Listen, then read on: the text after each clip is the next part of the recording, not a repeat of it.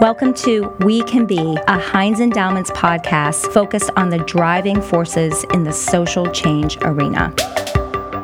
My name is Michelle Figlar, Vice President of Learning at the Endowments.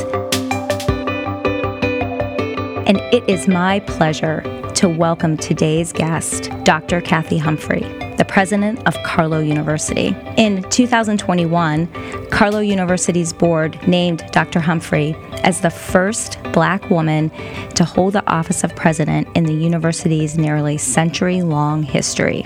From spending her childhood days playing school during her leisure time in Kansas City, Missouri, to leadership positions at St. Louis University, the University of Pittsburgh, and now Carlow University, Dr. Humphrey has truly and deeply dedicated her life to equity in education. She's a nationally respected leader in the educational concept of building the whole student, believing passionately in the importance of students learning not only the subjects they choose to study, but also critical life skills that include social, health, and communication competency. She has endless positive energy, is brilliant yet humble and kind, and is one of the most charismatic leaders in the education realm. I am honored to call her both a colleague and a friend. Dr. Kathy Humphrey, welcome to We Can Be. Thank you. Oh, it's so good to see you. You started right at what was at least like the height of the pandemic. And as you look back on the first year, what was your biggest challenge?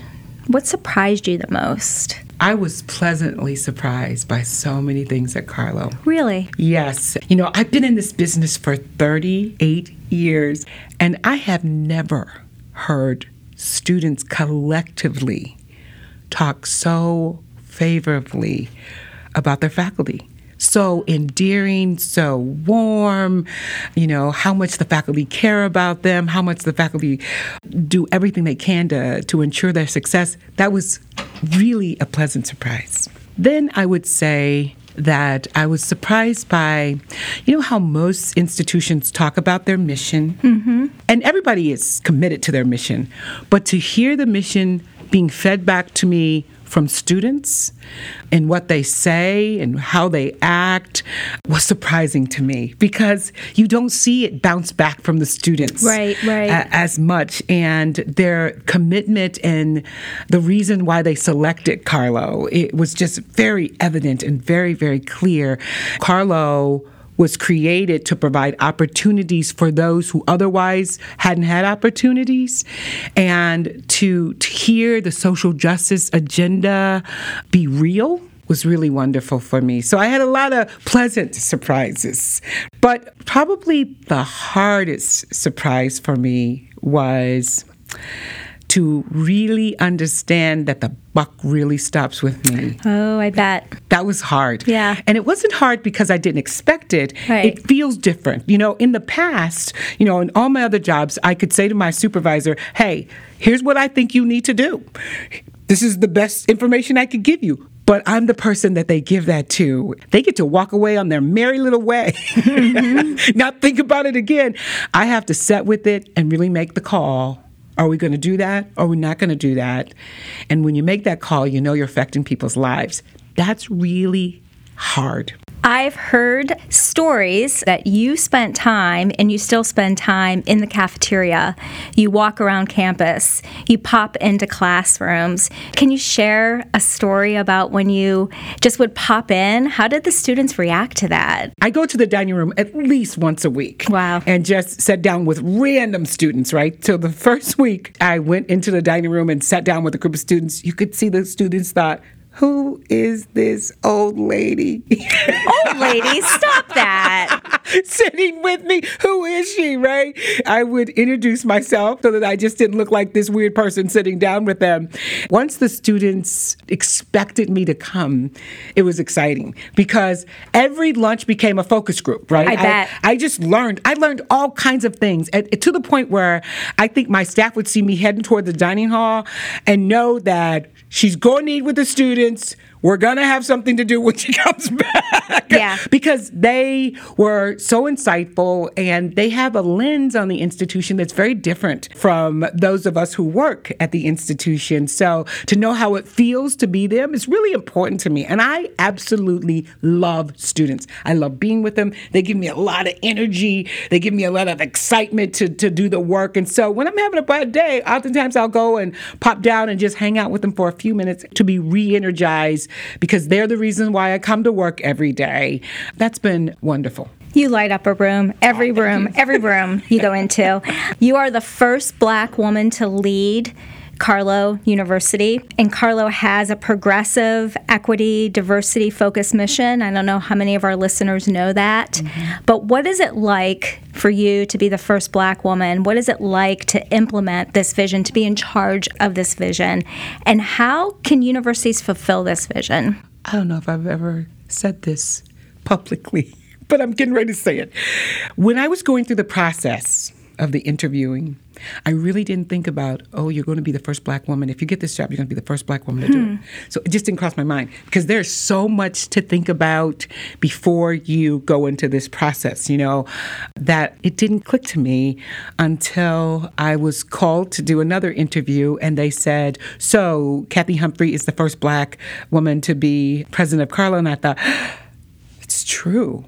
And then the weight of that sat with me. And then I began to get letters from young Black women to tell me how important it was for me to be in this space, because it said to them, this is possible. And, for me, it's important.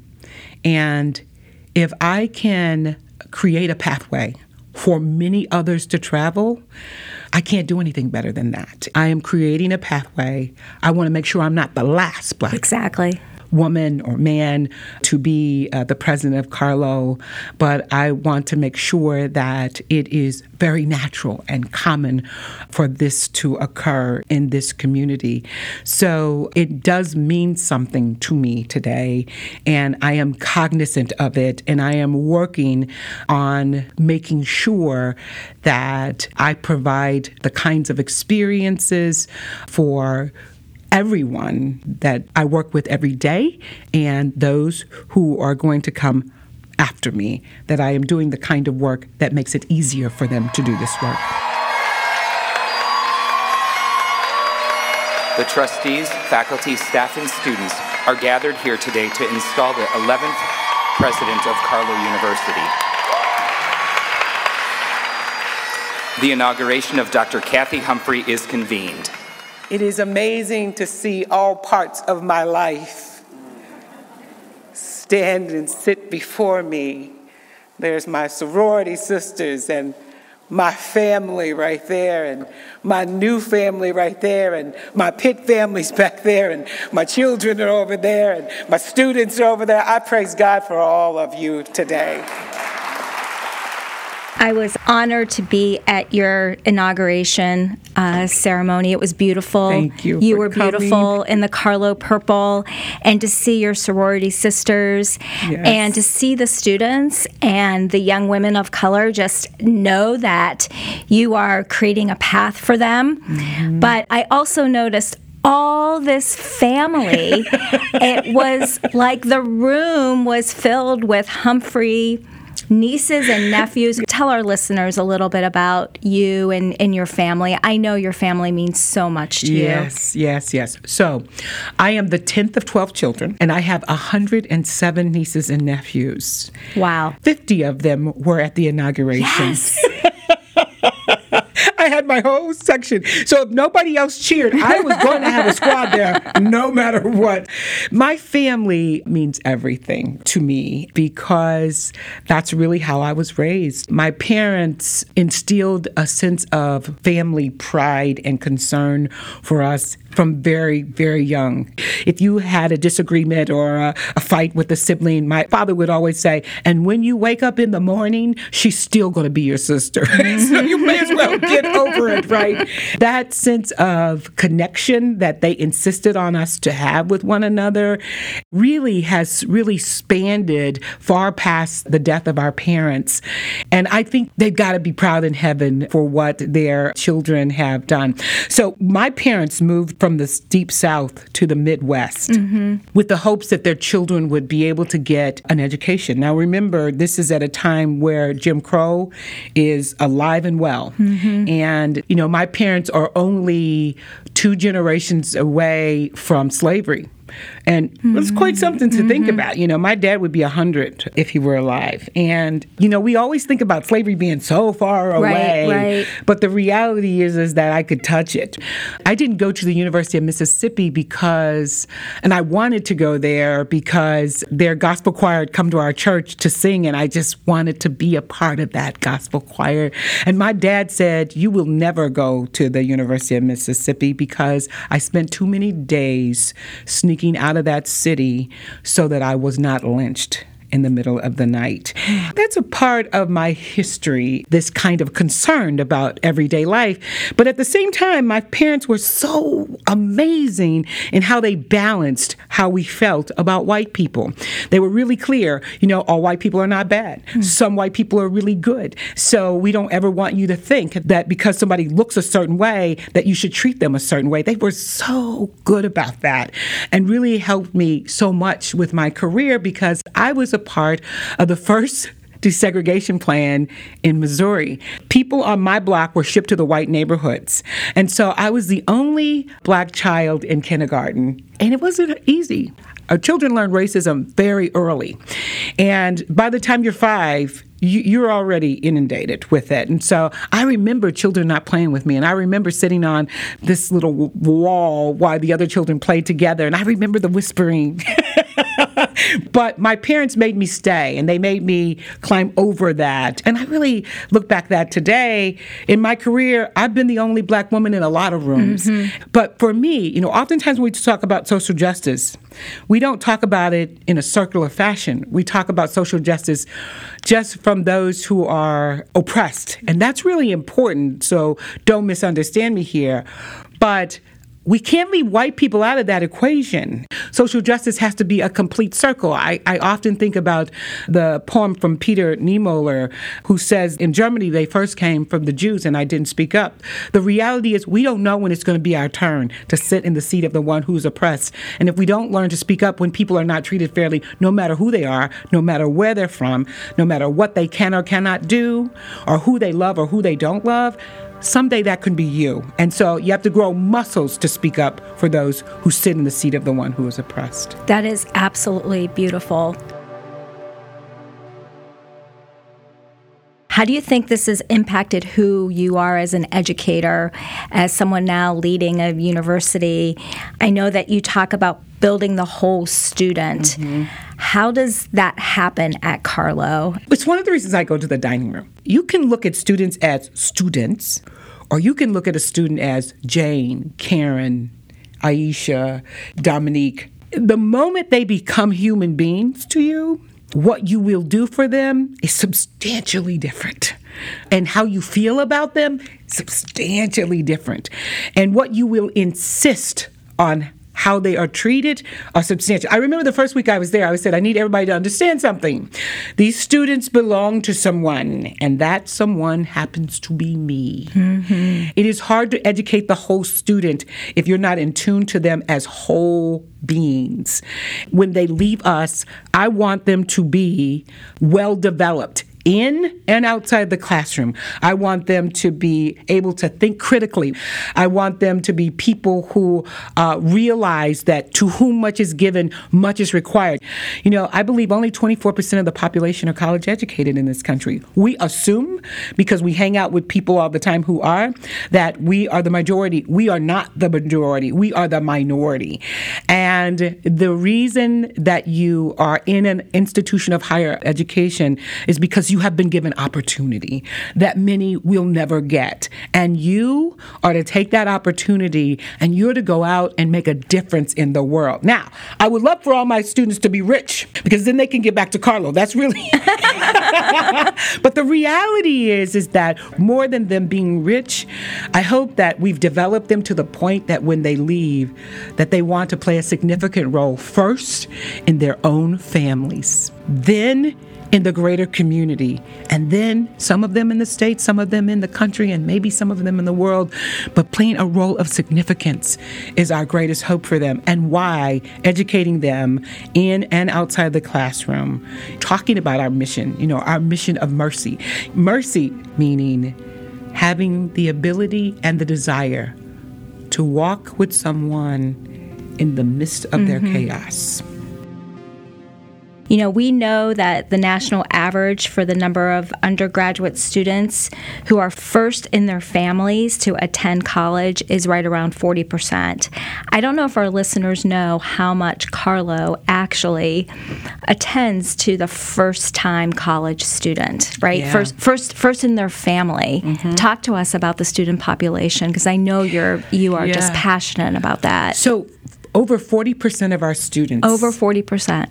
Are first generation. Wow. Over 40%. 27% of our students are non-white. The crowning moment for me for the year was commencement. During the week, we had events. We had a midnight breakfast, actually, for the students. And so I said to this one student, I said, how would you feel at the commencement if I asked everyone who was the first person in their family to stand up? And she said, I'm not sure how I would feel about it, but my family would be so excited about it. And at that point, I thought, I'm going to do it. One of the things that makes Carlo special is its commitment to all of our students, especially those students who are in the first generation of their families to graduate from college, or those who are the first in their families to gain a master's or a doctorate degree. Will those students who are first generational please stand?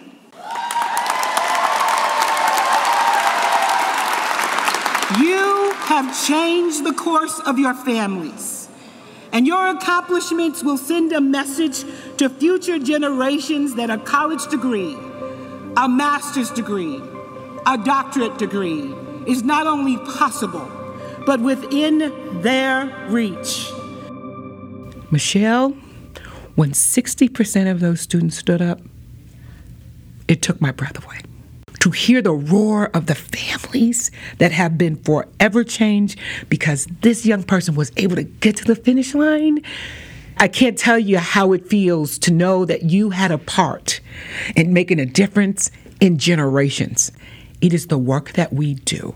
And why this is so important to me is because it happened to me. Somebody took a chance on me and made sure I got to the finish line. And it's my turn to make sure thousands more get to the finish line. And I think that's the role for all of us, right? Mm-hmm. To find the person that we can mentor or coach and help get them to the next step. Yes. I think you showed us that a college student's experience is not just in that classroom. That's right. It's everything that Carlo is wrapping around all of these students. Absolutely. So part of our work here at the Heinz Endowments has been around early childhood education, and we worked with you and your exceptional team to launch an early childhood apprenticeship program. Mm-hmm. Talk to me about what that program means to you, what early childhood means to you. How many lives are going to be changed because of that apprenticeship program. It's remarkable, right? You are talking about giving opportunities to individuals who, if that program didn't exist, that would be the end of the road for them. It is the difference between them being a renter for the rest of their lives and being a homeowner, because they've gotten a higher level of training. They are able to do more with their education. On the other side, it's an amazing program because the children are going to get a different kind of care. Our goal is to create child care centers that are rated as some of the highest child care centers in this country. Because of this program, we're going to be able to make that kind of impact in this city.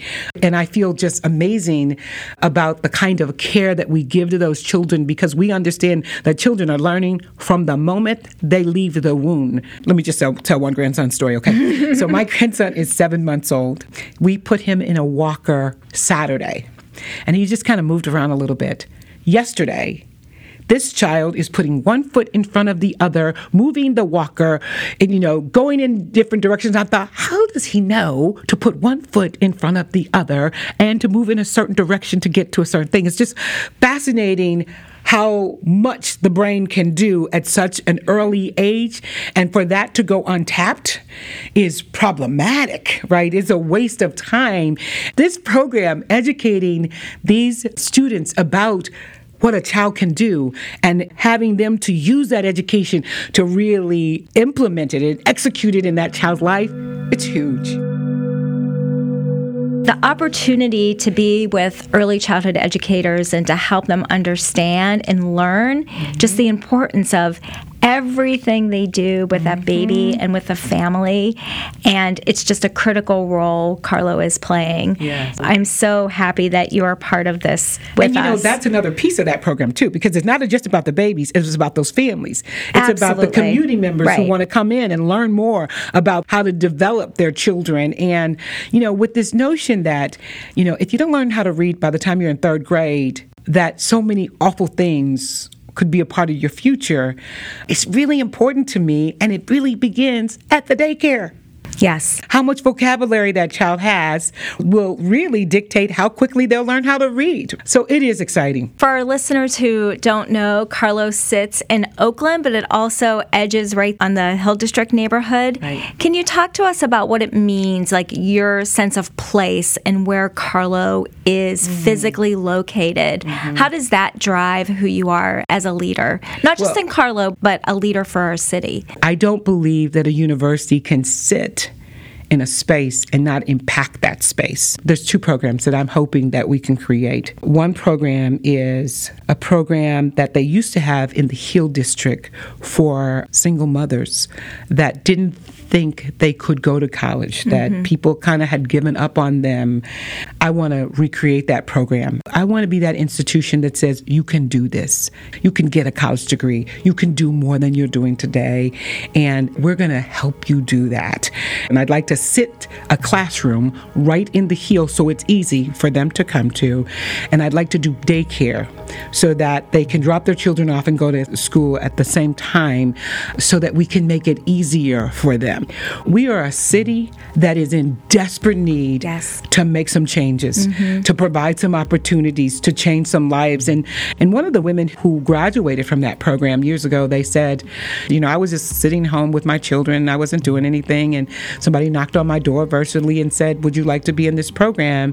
And I started, and I'm a college graduate today, and all of my children are college graduates. Wow.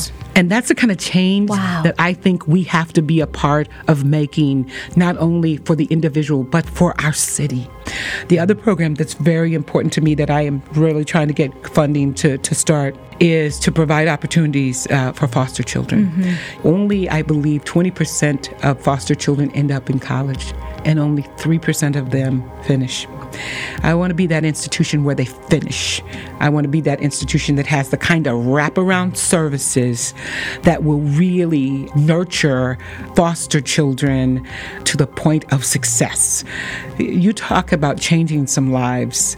If you can change the life of a foster child, you really have impacted.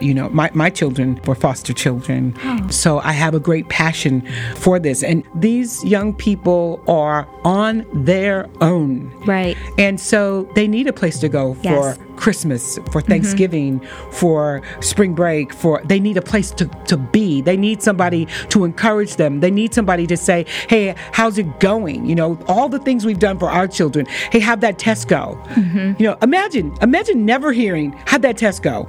Or, I know you were having problems with so-and-so. How's it going? Imagine living life that way, or not having anything underneath you but you. So I want to create that net, that system underneath them that will help them to get to the finish line. I read an article about you in the Jewish Chronicle that talked about how important it is for you to experience other neighborhoods. This also helps the students be able to understand how their work is going to impact other communities. You're going to get students off of campus. Why is that so important? I mean, it's just a unique way to think about the opportunities for the students as well. Until you walk in the life of someone else, you don't know them. And you are able to treat them as objects as opposed to human beings. That's just the way it is. But if you're able to stand in somebody else's shoes, if you're able to create a real relationship with someone who's not like you, and that's really what that's about. Having the ability to create real relationships. It's not about just serving. It's not about just helping. You're really helping yourself, right? When I get to know you, how I treat you is different. Yeah, it's reciprocal. It is. It's reciprocal. When I get to know you, Michelle, you become more than a white woman. You're not just a white woman. You become my friend. Yes. Somebody I care about. That's what I want our students to know about and to be a part of. I wasn't lucky enough to have you as a teacher because, you know, we're about the same age, but I wish that I would have had a teacher seriously, to have a teacher like you. Is there a teacher that you think about that guides your work? So Jack Foster was my music teacher. Jack was probably the first person in the LGBT community that I was extremely connected to, because he told me that I was special, that I could do great things. And not only did he tell me I could do it, he gave me opportunities to do it, to prove to myself that you are somebody special. I think about Jack a lot. You know, I'm at a predominantly white high school. I'm bused from the black neighborhood there. And here is a white man basically saying, you're somebody. Me?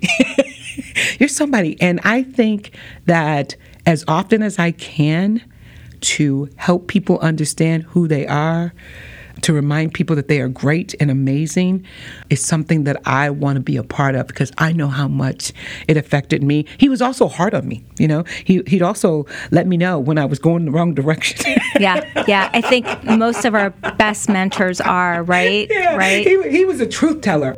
I will always remember him.